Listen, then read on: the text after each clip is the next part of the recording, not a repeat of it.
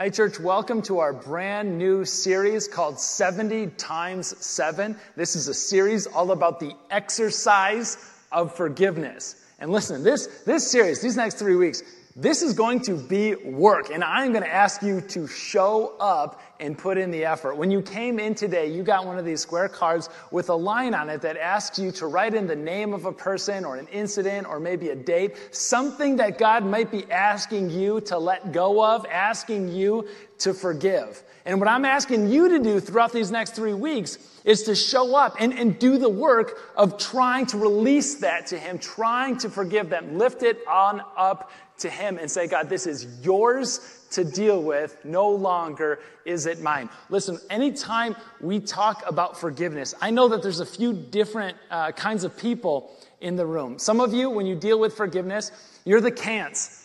Listen, I know that I ought to, I'm supposed to, Jesus would want me to, but I just can't forgive them. I can't muster up the energy. I can't muster up the strength to go ahead, the courage to forgive them. I can't. A second group is the won'ts. I won't forgive them. Because of what they did to me, I won't give them the satisfaction. They haven't deserved the right to be let off the hook for what they did to me. The can'ts, the won'ts. And then there's some of you who have tried. Like, honestly, you've tried. You've done the best that you possibly can to forgive some, to release them on up to God. But something happens. Something brings you right back to that place where the memories come flooding back to you, and you're in that moment. And you realize that you haven't really forgiven them for that thing at all. And so what I'm asking you today, can'ts and won'ts and trieds, is to write that name down and to offer that up to God and say, God, I need you to help me. And your church right now is coming alongside of you and showing you how to do that. Let me tell you a little bit about how just incredibly powerful this concept of forgiveness and also withholding forgiveness, withholding those offenses can possibly become. This is about maybe almost 2 years ago now. I shared a story with you as a church. And it was really, honestly, it was kind of a confessional as much as it was a story, because I confessed to you what kind of person I am, your pastor is. Regrettably so. I was driving down 196, and the highway merged from 2 lanes into 1 because of some construction that took place. And I, just being a law-abiding, rule-following citizen of this great state of Michigan, I was doing what our Michigan Department of Transportation, MDOT officials, have asked us citizens to do, which was to drive on up ahead to where the traffic was and to merge in as the construction started and the lanes went from 2 to 1. It's something called the zipper merge, for those of you who aren't familiar with it. It's very, very controversial, and I knew it when I was saying, but I confess that in the moment, I am a zipper merge kind of person. And I shared with you the story that I was zipper merging, and some guy didn't really get the MDOT memo of how I'm just trying to be a good law-abiding, rule-following citizen, and he wasn't going to let me in.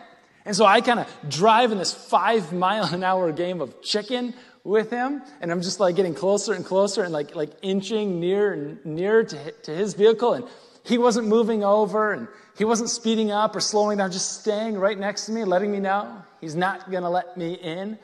But I have a secret weapon. Remember that? I have a secret weapon. My secret weapon is I drive a 10-plus-year-old car with almost 200,000 miles on it. It's totally paid off, and I care very little about it. Meanwhile, this guy drives a brand new Ford F-250 crew cab that it looks like he waxes and washes every single weekend. He could just drive over my car. That's true. I'll give him that. But I don't think he wants even to leave a smudge on his giant car-sized tires that are rolling next to me. So I just confidently pull right in, and he does what truck guys do. He stopped, and he let me in because he cares just a whole lot more. But listen, I shared that story, and it's probably true that you might remember the story, but you have no idea what the point of that story was, or no idea what the point of that entire message or series was even about. You heard that story, and what you did is you went over and said, oh, Dirk, oh yeah, he's one of those zipper merge guys. And you took your offense that you had from somebody else who maybe did that, or maybe they drove right into you, I don't know, and you just kind of tucked that away. You just held on to that offense.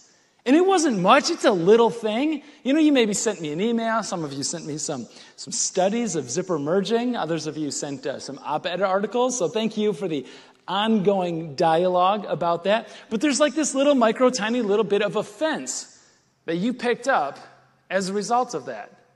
And it isn't much, and so you don't think much about it until something happens, and another one comes along, and another one comes along. And I'm going to tell you, at some point, the year 2020 comes along, and offenses seem to come out of the woodwork.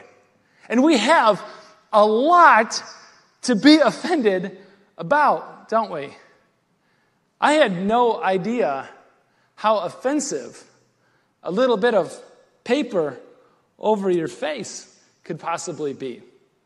Whether you're a single mask person or a double mask person, or you're a mask person under the nose, over the mouth. You look at somebody in the grocery store and you make a snap judgment about that person, and even though you don't know them and probably will never see them again, there's a little bit of piece of that offense that's around you. You just can't but help to go ahead and pick up and to carry around with you.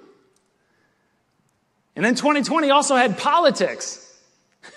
And I'm not even going to say anything else about politics, other than to say saying nothing about politics is also a political statement in itself. So there's some offense that we tend to carry around with us. The offense is all around us, and we just can't help but go ahead and pick it up when we see it and to hold on to it. And it's big stuff, it's little stuff too, right?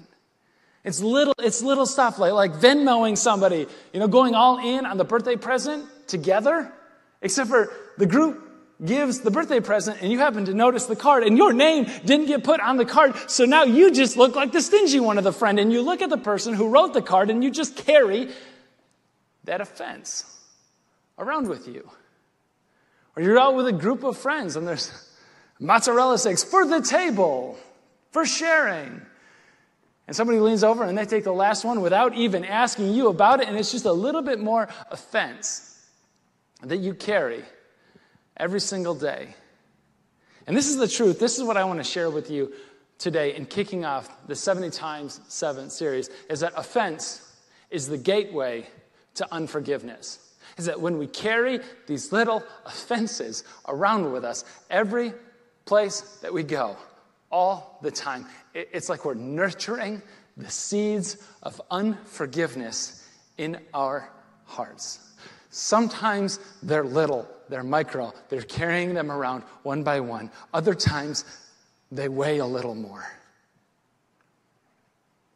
In his book, The Art of Forgiveness, where a lot of the content for this series is going to come, Lewis Smedes tells a story. He's listening to a call-in radio show, and the topic of the day is forgiveness. And he said a woman calls into the radio show, and she says, "Forgiveness. Let me tell you what that word means to me. 4 months ago, my neighbors got in a huge argument. There was alcohol involved. He was drinking. He's so mad at his wife, he takes her car to try to get back at her, slams on the gas, tears down the street, not knowing that there was a little boy, 4 years old, playing in the yard. He hits my boy and leaves him dead. He tears off. Forgiveness? I would rather he burn in hell." Smedes, listening to the radio call-in program, he said, "I was never more struck with a remarkable sense of awe at a mother's fury. Who could blame her? Who could blame her?" Listen, this offense that we carry around with us, it gets out, it goes place, and it needs to be dealt with. Whether you realize it's exuding out of you and it's leaking out of you and spilling over to the people around you and to your children, or whether you don't quite realize that yet, it's around and it's happening and it needs to be dealt with. So let's deal with it. Let's go in the Bible. Let's hear about how Jesus is asking us to deal with it. And Jesus is going to do that by going to probably my favorite character in the Bible. His name is Peter. And whether you've been following Jesus, listen, like your whole life, or whether you're brand new at this Jesus thing, or you're just checking it out, like Peter's your guy. Like Peter's the one for you. Peter's the guy who's always the first one to jump on board or to abandon ship, right? This is Peter. Peter is the one who's like, he always says out loud what everybody else is thinking. So you got to love Peter. Peter's a guy. A couple weeks ago, it was Good Friday and it's Easter, right? And so just like, it struck me, it hit me, that Peter is the guy that on the night that Jesus is betrayed, they go to a garden because Jesus wants to pray. It's Jesus' favorite place in the world to pray. It's the Garden of Gethsemane. And as he's gathered up with his disciples and as he goes into that time of prayer, some soldiers come to arrest Jesus. Peter is the guy who cuts off the guy's ear. But what I never realized before is Peter is the guy who brings a knife to a prayer meeting. That's Peter. Peter's everybody's favorite. And if he's not your favorite, I hope he's your favorite after today. But there's this interaction because Peter is also the guy who always says exactly what he's thinking. Peter asks a question in Matthew. A biographer of Jesus' life, Matthew, records in Matthew 18, verse 21, it says that Peter, one time, he came to Jesus and he asked, Lord, how many times shall I forgive my brother or sister who sins against me? Now, I love this about Peter because he asked the question that's like on everybody's mind. When you think about sinning, you usually think about it in terms of like this hyper-spiritual, like this religious kind of thing. Like, no, we sin right against God. Sin is a vertical term. Sin is a religious, it's a spiritual term. But Peter goes, no, what about the people who sin against me? What about the people whose offenses I pick up and carry around? What about those? What I love about Peter is he gets the nature of sin. That sin, as it's used here, the word that's used, is a word that means to miss the mark or to fail to measure up. Let me ask you, you ever have somebody in your life who failed to measure up?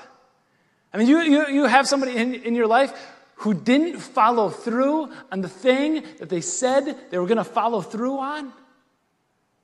Somebody who said that while you're away, while you're at work, they're going to pick up the house, and then they never got around to picking out the house. And maybe you said something, maybe you didn't, but you're carrying it around. And you got somebody in your life, maybe a boss, who failed to give you the promotion, even though you had earned it, even though you were next in line, even though you were the most qualified person for it. And you carry that offense around.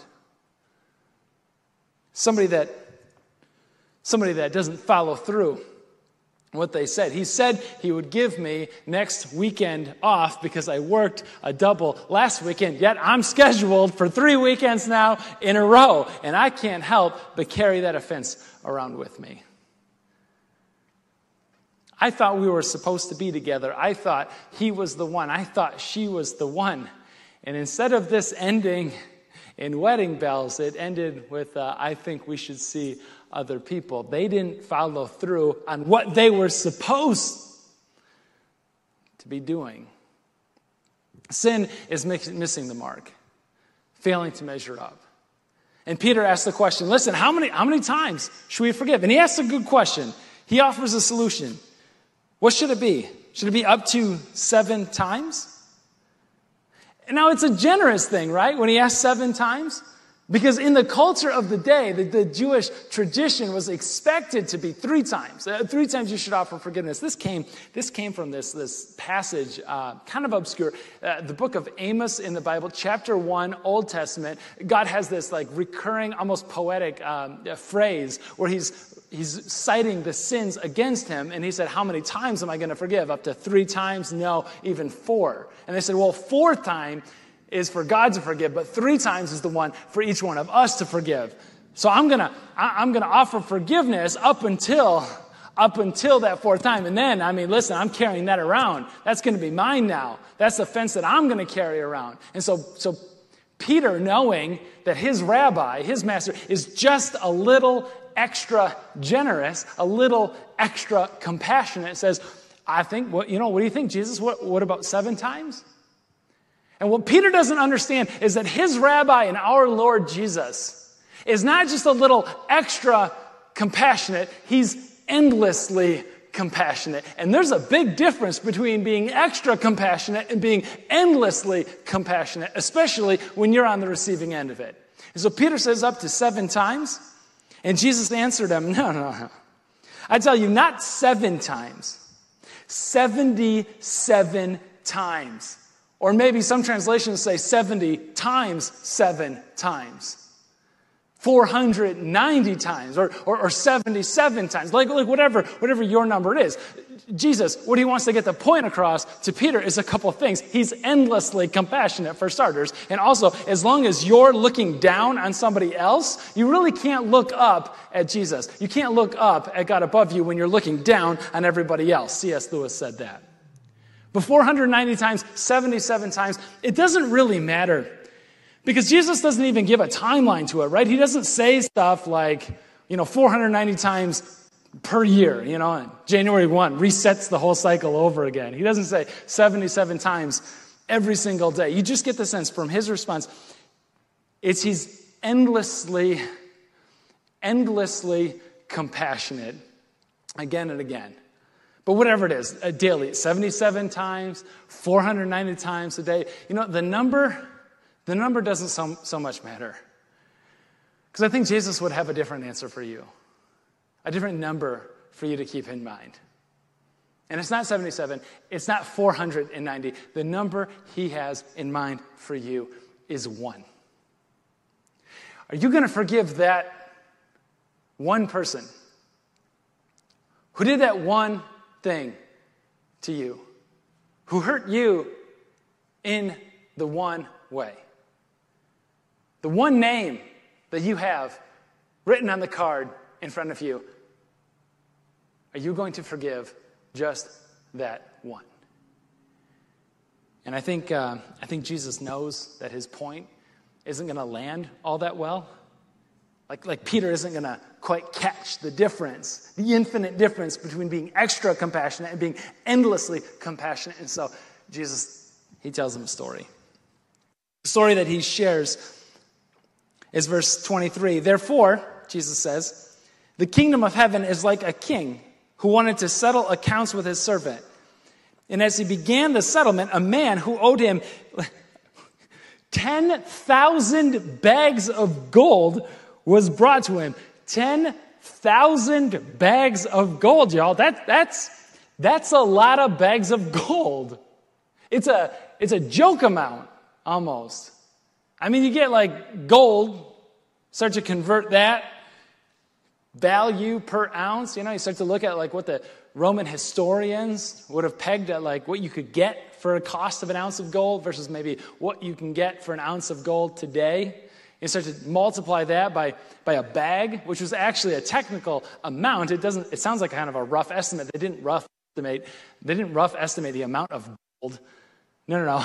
They had an amount. It was called a talent of gold, but that's kind of confusing. So they said here a bag. But it was a specific amount. It was 80 pounds was a bag of gold. That's a lot of ounces of gold. And then 10,000 of those things. If you put together 10,000 80-pound bags of whatever you could buy, however much gold was worth in those times, what you would get to convert that into today's real dollar amount value is right around, one biblical commentator said, 1 million zillion. It's a joke amount. It's like how much gold did this guy owe? I don't know. All of it. All of the gold. That was more gold than what was in the entire Roman budget for a year. It's possible that this debt represented more gold than what was in circulation in the Roman Empire at the time. It's a joke amount. Jesus is driving home a very important spiritual truth here. He picks gold because gold is the most valuable substance on earth at the time. He picks a bag, a talent, because that's the biggest measure of gold that they had available to them at the time. And he picks 10,000 because that is the Greek numeral, that's the highest rank of entire Greek numeral system at the time. So he just picks like the biggest number, the biggest unit, and the biggest, most valuable resource, and smashes all of those things together. That's what Jesus wants to impress you with. He's talking about not just a lot, he's talking about all of it right here. Verse 25. And since he was not able to pay, shocking, right? He can't pay, he can't come up with the entire amount. The master ordered that he and his children and all that he had be sold to repay the debt. And the servant, verse 26, fell on his knees before him. Be patient with me, he said. Be patient, and I will pay back everything. Pay back everything? Pay back everything? Come on. An average daily wage that this guy could have come up with, it would have taken him 2,500 years just to pay off the principal, let alone any interest that would have accrued along that time. Pay back everything. You've got to be kidding me. Verse 27, the servant's master took pity on him, canceled the debt, and let him go. You know, it's at this moment that like everybody in the boardroom either is expecting the boss to laugh this guy out of the room or to get angry and to start yelling at him. What they didn't expect is the old man at the end of the table to just say, you know what?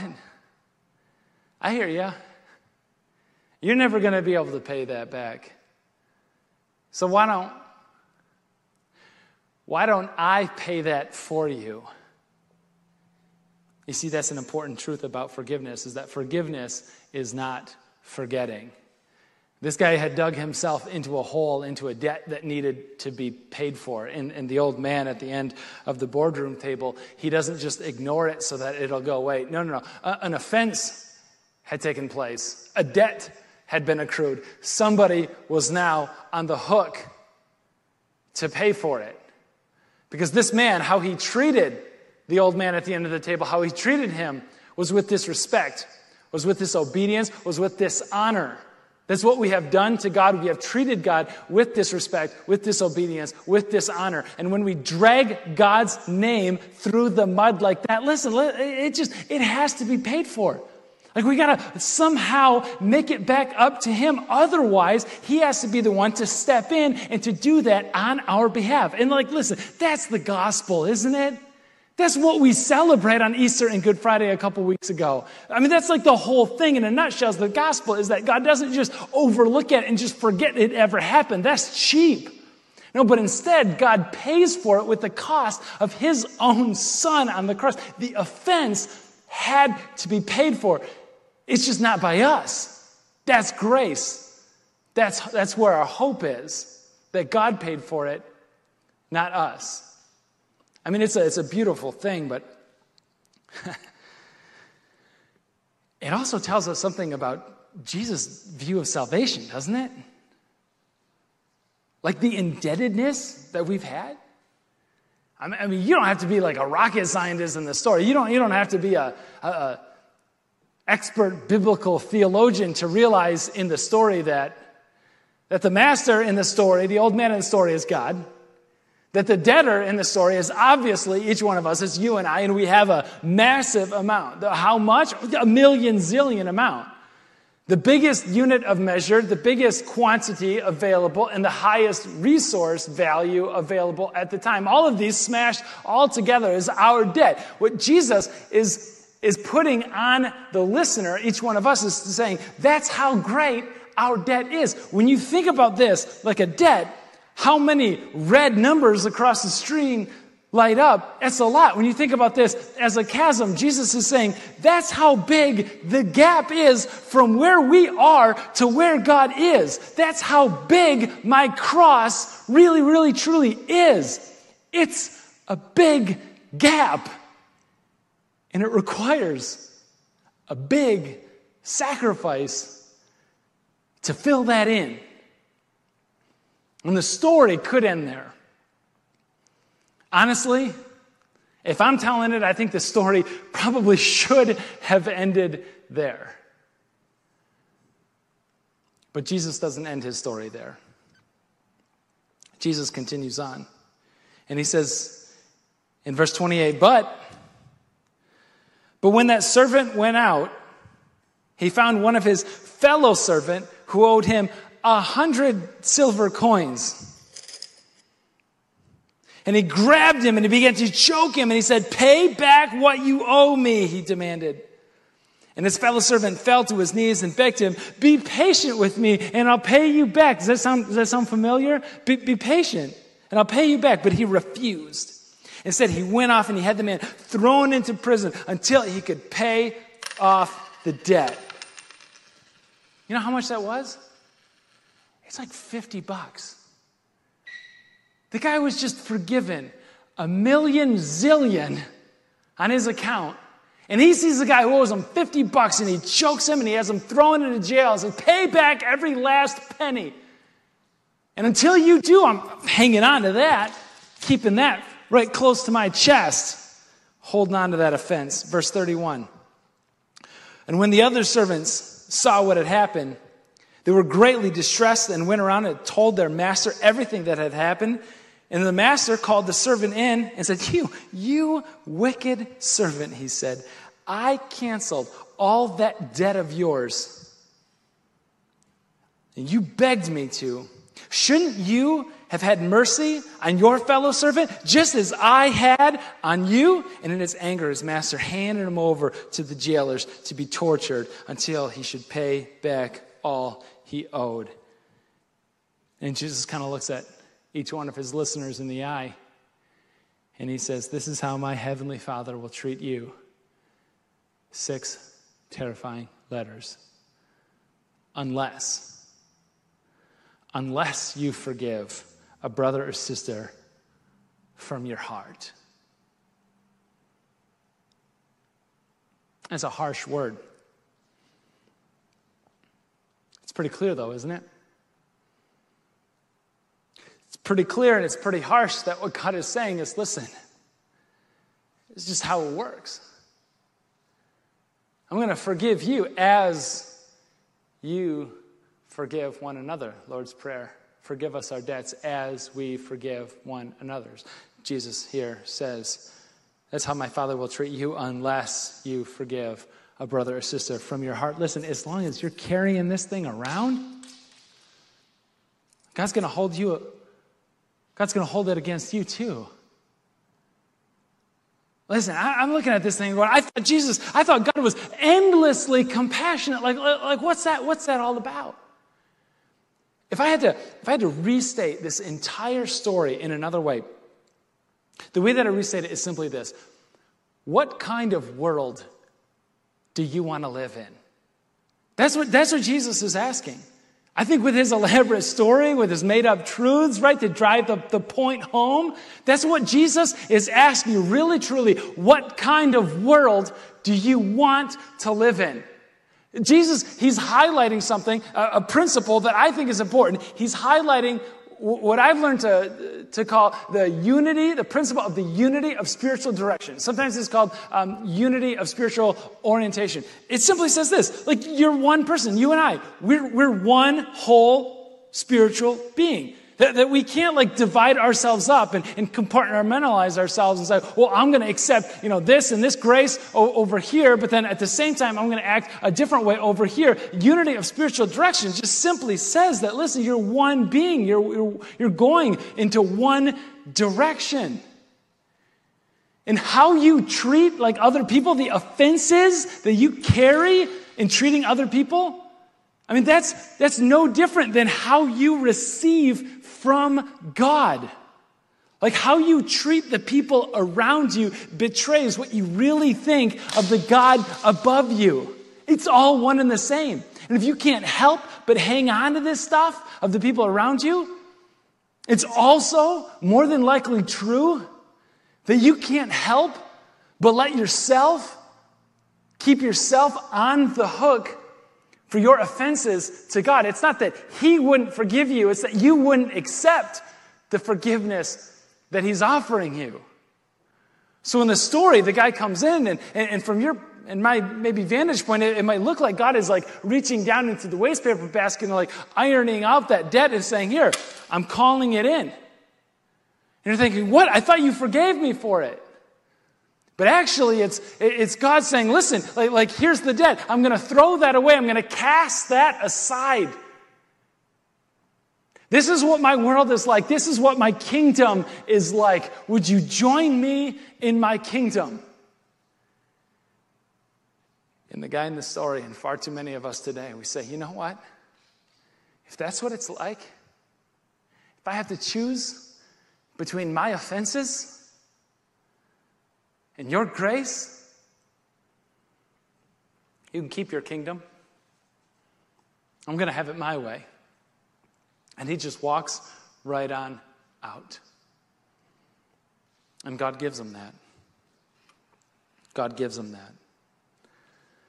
Just what kind of world do you want to live in? That's the question that I'm asking you today. Because there's offense all around us that can be picked up. But it can also be put down. Offenses can be picked up and they can be put down. That's an important truth that we have to remember. There's offenses all around. You don't have to pick them up. Somebody told me that one time. And listen, it changed how I think. These offenses all around us, right? That most of the time we let them go right on by. We see them around and we know we're wise enough not to engage, smart enough not to pick those up and to carry them around with us. But listen, something happens and we're caught at a low point or at a high stress moment, Boss made us stay late at work, so there's a little bit of that going on. At the same time, like driving home, somebody cuts in front of you, and so there's a little bit of that going on. Going to the grocery store, stopping on the way home, and somebody jumps into your self-checkout aisle, and they're so remarkably slow, and so there's a little offense that we kind of carry and hang on to that, and then you try to go for the gym to get a little exercise, because that's good for stress relief, and somebody's sitting on your machine while you got up to go refill your water bottle, and then you came back, and they're just scrolling through Instagram, and so you just carry that offense along with you. And you just keep on going through life, and you're like, wait a second, you're going to the gym in a pandemic? Come on now. And then you go online and you see that your aunt can't help but tweet about something political, and that she doesn't have the same views as you, and so you're carrying that stuff around. And pretty soon you're carrying around what honestly feels like 1,000,000 zillion pounds worth of offenses every single place that you go. And you are so remarkably weighed down by all of this stuff that you're holding on to. You can't get on an airport. You can't get through a metal detector with all this stuff. Listen, how are you going to ever be used by God while you carry this around? And it's so much. It just makes you just want to sit down with it all, doesn't it? I don't want to let it go. I need to hold on to it. That much I know for sure. But you get comfortable with it. And the offense grows into unforgiveness. And this now defines your life. It's a sad picture, isn't it? Especially when Jesus said that there's another way to live. There's another kingdom that you could come into. A kingdom where you take all of your anxieties and all of your fears, all of your cares, and you can cast those on Him one at a time. I love the biblical word there from 1 Peter, to cast them onto Him. It's to throw them. Like a fishing term. Cast it way out into the deep water. Or you'll never have to see it or worry about it again. Because it's God's responsibility now. And as you cast that out there, what you get back is nothing short of life. I want to go back to that radio call-in program that Smedes shared us with earlier, after the woman calls in and says, forgiveness, I'd rather he burn in hell. Another woman calls in about 15 minutes later in the same show and says, I can't help but address your previous caller because something so remarkably similar happened in my own life. And it's now been 4 years, but it was a driver of a truck, a big rig, was driving in front of my yard. And honestly, too close. My kid was playing out by the road, and a piece of the truck picked him up and dragged him for 50 yards. And that's how my also 4-year-old son died. I mean, just for years, she said, it gnawed at me and ate away at me. And then she had this realization. She found this truth. That she had never really known before how powerful hate could make a person feel. That hate had become her inner heat. Its flames refueled each time a lumbering truck rumbled past her house. Every day that dawned, she ordered the great avenger in the sky to stomp his heel on this worm. Hate was her only strength. And for a while, hate was her only strength. But then hate turned against her. And it began to choke her. After 2 years of captivity to her hate, she woke up to the fact that the man who killed her son was now killing her. And she was giving him permission. What could she do to now reclaim her life? Her immediate impulse was, I should probably go see a therapist or a counselor, but she said, not yet. She went to go see her priest.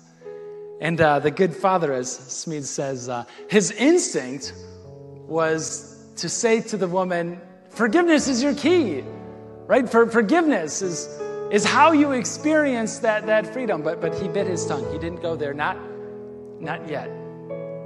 And I love this element of forgiveness because remember, forgiveness is not forgetting. So the priest says the first thing that you need to do is to start a chapter of Mothers Against Drunk Driving, MAD, because your community in the world needs to know that you are mad as a hornet about what had happened to you and that you're going to do something about it. The death of your son will not go unnoticed and will make a difference in this world. And that's exactly what she did. And she writes about this process of grieving and of sharing and of making a difference. And she said, lo and behold, she started to turn that offense over to God and said, I'm not going to be responsible for it anymore. I will never forget what had happened. But she said, I found a way to back my life into His grace and to forgiveness. Church, to some degree or another, you have got someone to forgive. Don't go on carrying that offense with you. It'll take your life away from you a little at a time. Jesus came that you would have life and have it to the full. And that starts today with casting off some of the offenses that you and I are carrying around. I invite you to stand up and let's pray together. Our gracious God in heaven, Lord, we ask you to show us what our next step of forgiveness might look like. To hand over, to cast over some of the offense that we're carrying around with us all the time. For some of us, Lord, it's way too much. And we can't even be around other people without being reminded of the offenses that they have dealt some of us. God, this past year has just been so remarkably hard for so many of us. We can't see anything except offense and except unforgiveness. God, your world is so hurting and is so broken. May we be a light and a source of hope and joy. And today, forgiveness as agents of you inside of it. God, as we all come together and sing praises to you, may we be found in your good grace. Amen.